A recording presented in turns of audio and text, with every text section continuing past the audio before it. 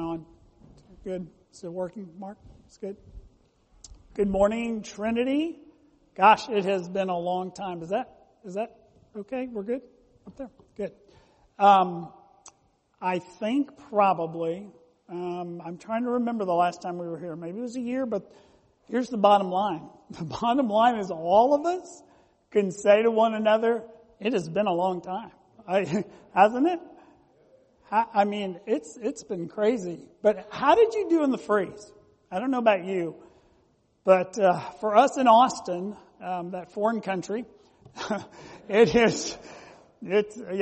a missionary, right? So, but we had quite the time. I am personally not a camper, but camping out in my own house, that was really fun, right? We had the rolling blackouts, so to speak, power outages. So it would go on, it would go off, and then one day it went off, and it kept going off, and it stayed off, and over 30 hours, at least for us. But who's counting, right? But we never lost water, so that was good. But it got to 47 degrees in our house. And my guess is a lot of you have similar stories you can tell about pipes breaking. Our pipes did not break. We were thankful of that. So it has been a wild ride, hasn't it? And so it's good to be here where it's finally warm. But after the big freeze happened, this happened. This is our 6th grandchild. This is McKenna Marigold. She was born, what day was it? How about that? What was it? February 4th. Who's keeping count on that one? But February 4th she showed up, and it was right before the big freeze. She's born a little early, but McKenna's doing great, and it's been fun. Probably my son and daughter-in-law right now are not saying it's fun, the old loss of sleep kind of thing. So anyway, but it's been great, and we'll be down there soon to see her again. She's gained a lot of weight, so we're excited to see her a little bigger and a little plumper, a little more squeezable type stuff. So let me pray for us this morning, and we'll jump in. Father, we are thankful for this morning. Thanks for just this church, the partnership we have together. Thanks for the missionaries that we just got to see, and we know there's plenty more. There's a great history here of missions. Thanks for the privilege that we have to do that together. We thank you in Jesus' name. Amen. But before we go on, I want to show you one more fun pic, and this is the rest of our gang. McKenna didn't make it to that picture, but that's our Thanksgiving picture together. We always prayed for height in our family, and you can see the big guy far up there with the beard. That's Griffin, and our daughter Jessica, who now live in California, courtesy of Chevron, moved them from Houston. And then Brett and Kim over past Tricia and I, and they are at LSU working with Campus Crusade for Christ as well. And then Julia and Dominic on the far corner there, and they're the ones who are losing sleep right now because of McKenna. So anyway, so we promised McKenna she will be in the next pick. We do promise. Well, I don't know about you, but have you ever been involved in a partnership? All kinds of partnerships happen all the time, right? They happen in organizations, they happen with churches, they happen with companies, they happen in all kinds of ways. Well, partnership has been defined this way. A pair of people engaged together in the same activity. So this morning what I want to do is I want to talk about a partnership that started in the 90s with us. You guys and us together. And we began a partnership as we began to impact the world together. You took a step of faith to join us. Tricia and I, as we began to go after the world together. The Apostle Paul said this in Philippians. He said, I thank my God in all my remembrance of you, always in every prayer of mine for you all, making my prayer with joy because of your partnership in the gospel from the first day until now. We have partnered together. And it has been a great partnership.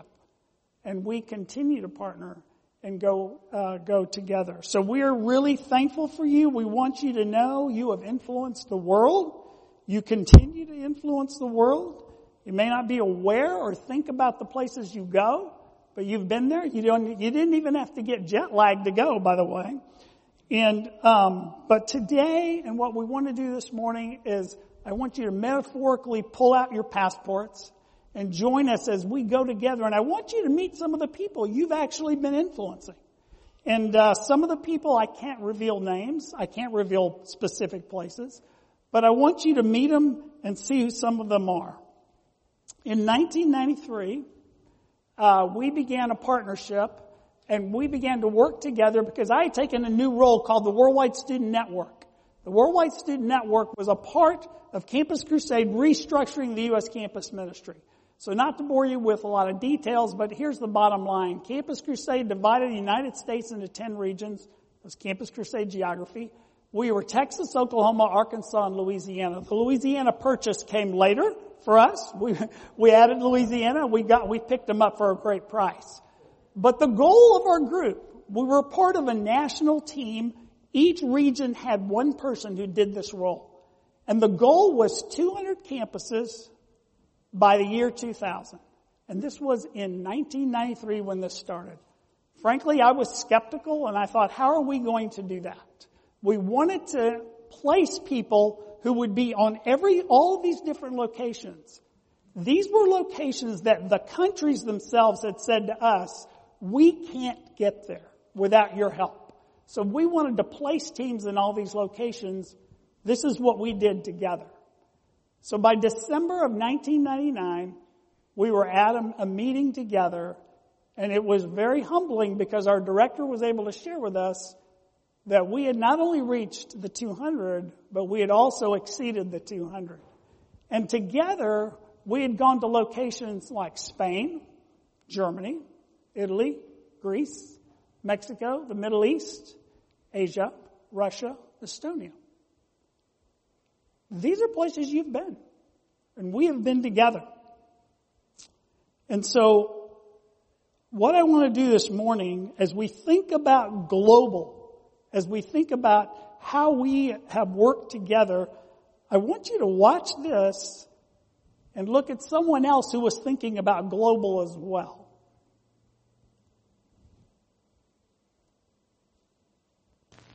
I'd like to buy the world a home and furnish it with love. Grow apple trees and honey bees and snow white turtle doves. I'd like to teach the world to sing with me. Perfect harmony, perfect harmony. I'd like to buy the world a book and keep it company. That's the real thing. I'd like to teach the world to sing in perfect harmony, perfectly. And I'd like to buy the world a coat and keep it company. It's the real thing.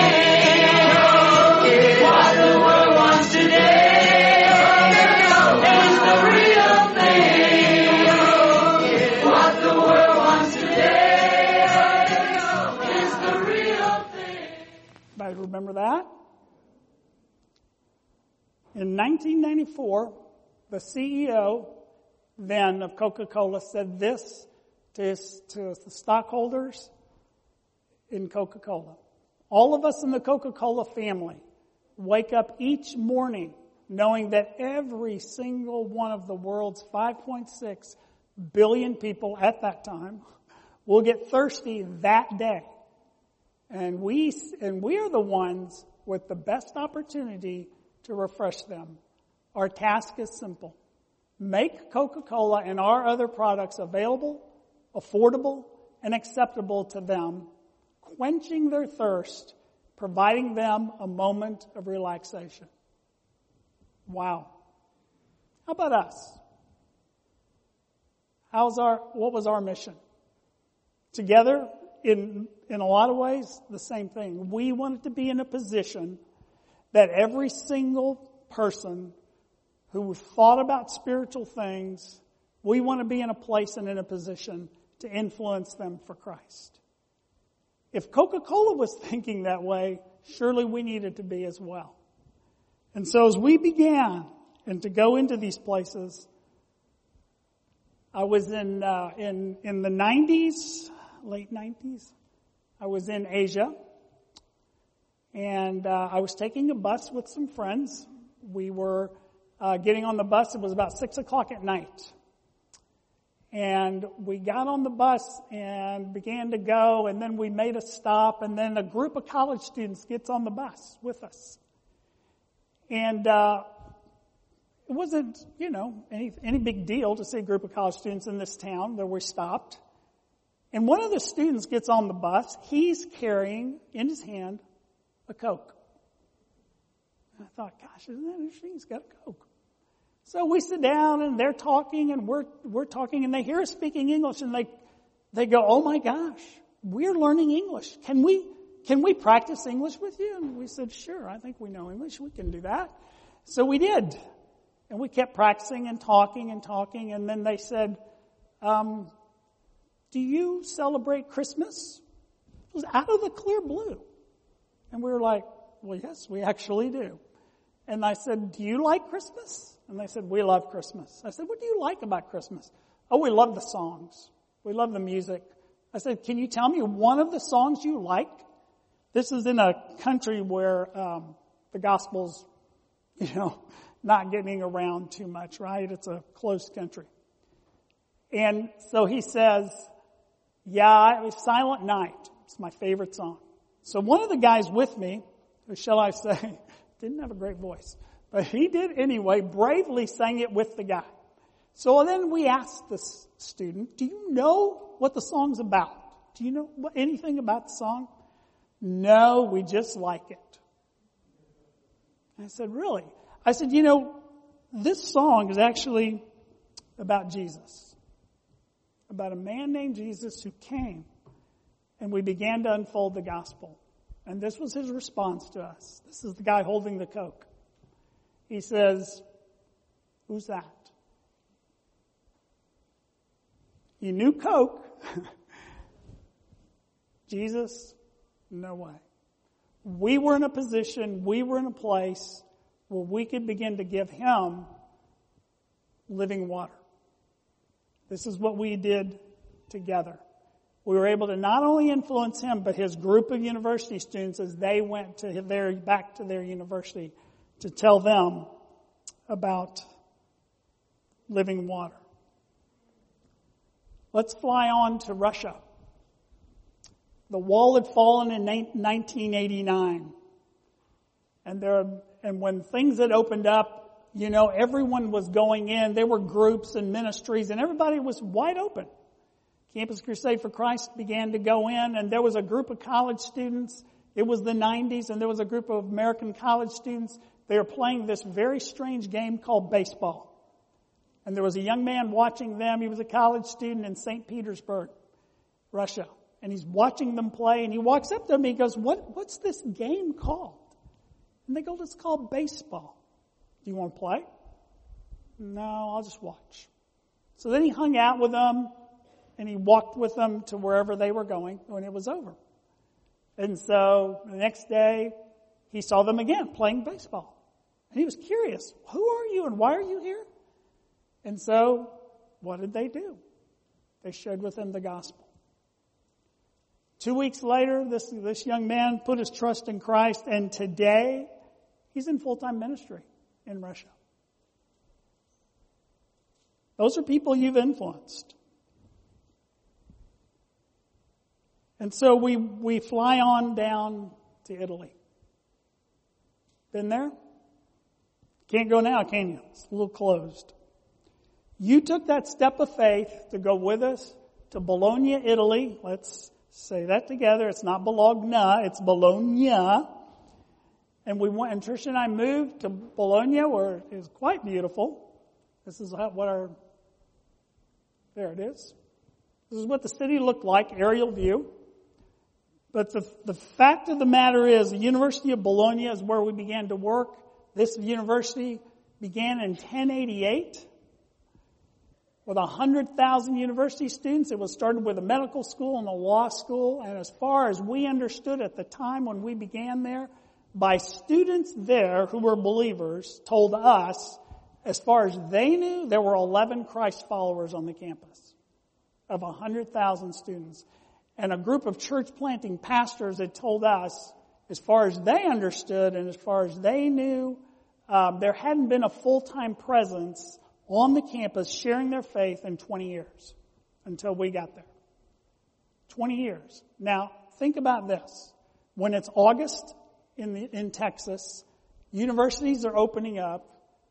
How many campuses, how many ministries are there to greet our students on campuses? They have plenty of opportunities. Churches, other organizations. The University of Bologna, the oldest university in the Western world, had probably eight people actually sharing their faith on the campus. So when Tricia and I moved there, we began to build a ministry, and we did this together. Let's begin to meet and talk about it. This was Texas and Italy coming together, right? I want you to meet Alberto. One of the first things we began to figure out was Italian students wanted to learn English. It was their ticket to actually eventually get a good job within the EU. And so we began what we called practicing English in Bologna. Alberto came to one of our lessons, and we invited him that night to a movie we were having that was about human trafficking with another ministry we were partnering with.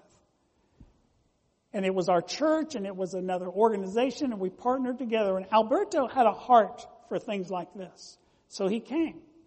And afterwards, one of our staff began to meet with him and talk with him. Alberto was very, very curious. And it took probably a year of talking to him. Today, Alberto's in the U.S. finishing Bible school.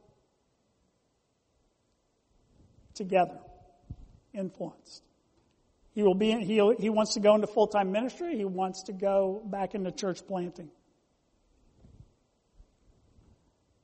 Anybody know who that guy is? This is Charlie Duke, the 11th man to walk on the moon. Tricia and I had the privilege of meeting Charlie and Dottie Duke when I was a youth pastor. His son was in my youth group. We remained friends, and we'd asked him, he speaks all over the world. We asked Charlie, would he come to Bologna? And Charlie came, and you'd have thought we brought a rock star. It was the hottest ticket in town. We packed out the largest assembly hall on the campus, beautiful old place. And we had standing room only. Matter of fact, we broke every OSHA rule possible in Italy, if there were any. And it was unbelievable. Well, Charlie spoke, and he shared his testimony, and we had him speak not only in Bologna, but in Florence and in Rome. And I want to draw your attention in the slide to the gentleman sitting on the front row, the older gentleman. He had always wanted to meet an astronaut. He'd been fascinated with space. And so the girls doing the translating actually lived by him. And she had shared Christ with this man, but he said he never was interested. So he went to hear Charlie, though, because he wanted to hear about space.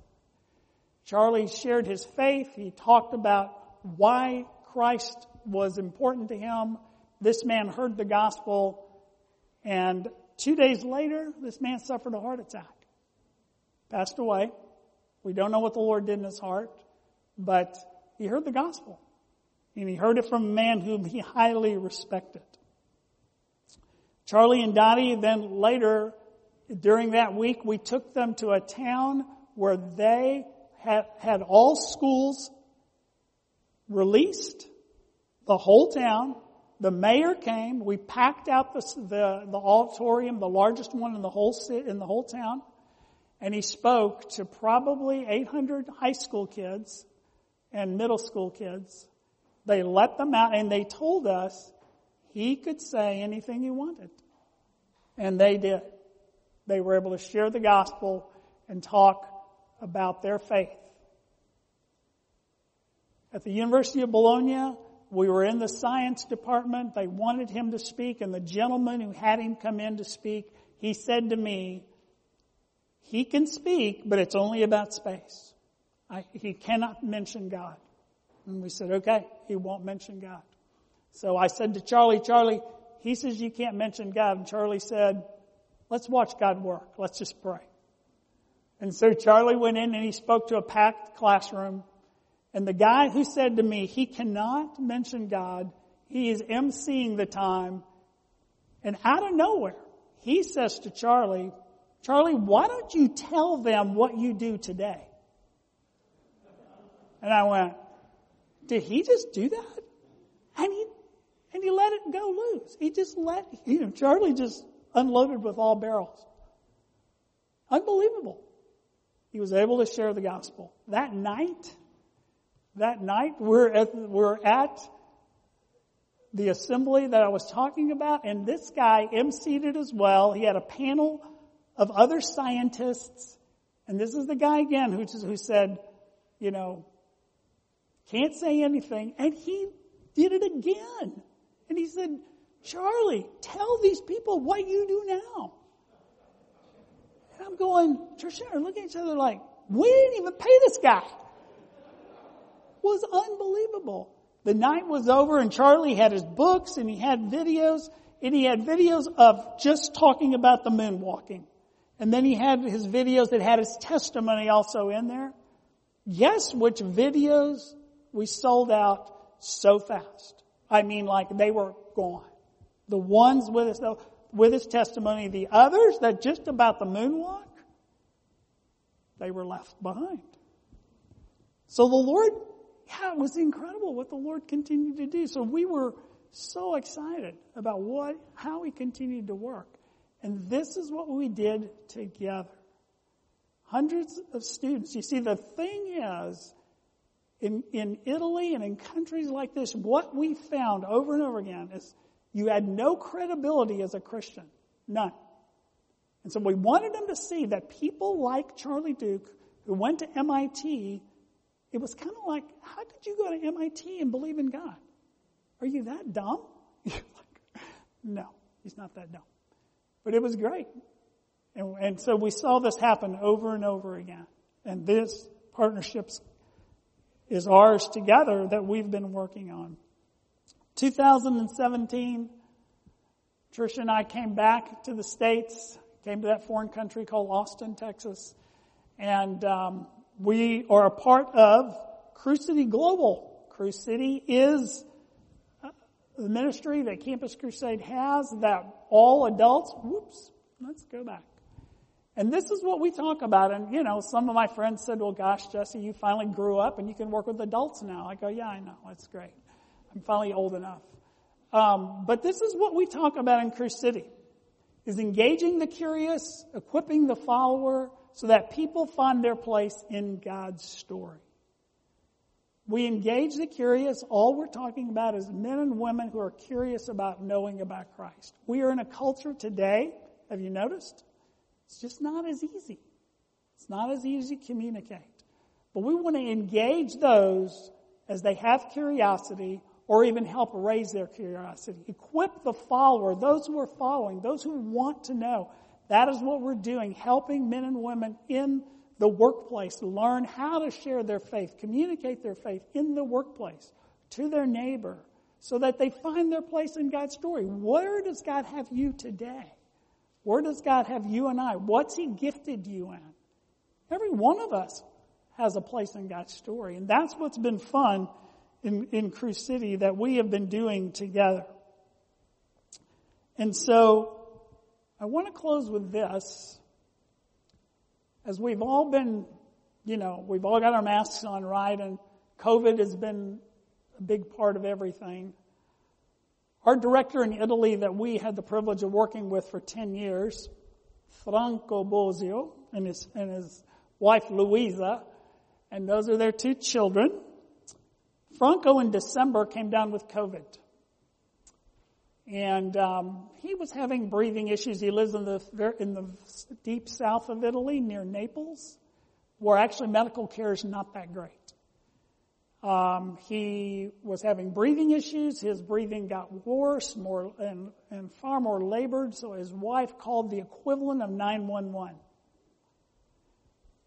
2 days later, 2 days later, that tells you where they're at medically. They got a response. An ambulance finally showed up. But the ambulance came and they said, we don't have a bed to take him. And so Franco stayed home. And then 2 days later they called and they said, we have a bed. And so Franco, they took him to the hospital. And he goes into a room. He's got 4 people in the room with him. And they're all on ventilators. And there wasn't a ventilator for Franco yet. So they put a mask on him. That was the closest thing they could do. And so Franco's first night there, the guy next to him passed away. And he really thought, this is it for me too. And Lord, I'm ready if this is it. And yet he, kept praying and he felt like the Lord was saying, Franco, I'm not done with you yet. And so he began to observe that the thing is, all of these people had one thing in common. Not only were they masked up, they had the ventilators going, but the thirst was an unbelievable thing for them. And he was thirsty and he thought, Lord, what if I take them water? And so he pulled his mask off. He was feeling a little better and he began to serve people in his room. And he'd bring water to them. And the new guy came in to replace the guy who passed away. Diego, who came, was angry. He was angry that he had COVID. He was angry at life. And Franco began to talk to him.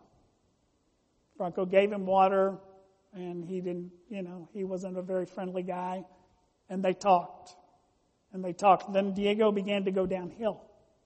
Franco continued to minister to him, even though the man was hurling curse words at him all the time, even though he talked to him about Christ. Well, the day before Diego passed away, he came to Christ as Franco ministered to him and brought him living water. COVID is real. COVID has been tough, but God's Spirit has not stopped working for any of us. We've all been in a place where we've had to figure out, how do we move forward? And I love how Franco took the initiative, and all of us have to be creative and figure out, how do we do this together? And Trinity, I want to say to you, thank you again. Thank you for how we have partnered together and continue to partner together. We are thankful for you. We may not see you often, but I know it's hard to think you're a part of this influence, but you are. And as Paul said, I thank my God in all my remembrance of you. And let me say, Tricia and I and our family are extremely thankful for you. Thankful for your heart for missions, your heart to reach out to all the tough places in the world. And I know it isn't just with us. It's those people that you just saw. And there's probably plenty more. So we want to say thank you. Thanks for being a part with us and joining with us in reaching the world. Let me pray. Father, we are so awed by your graciousness to let us be a part of your plan. Although it can look like things are out of control, it can look like we have no idea what is going on, you're in control. You're sovereign, and we thank you for that. Thank you for this church and their heart for missions, and the joy it is to partner together in reaching the world together for Jesus. Amen. Thank you. Let us stand together.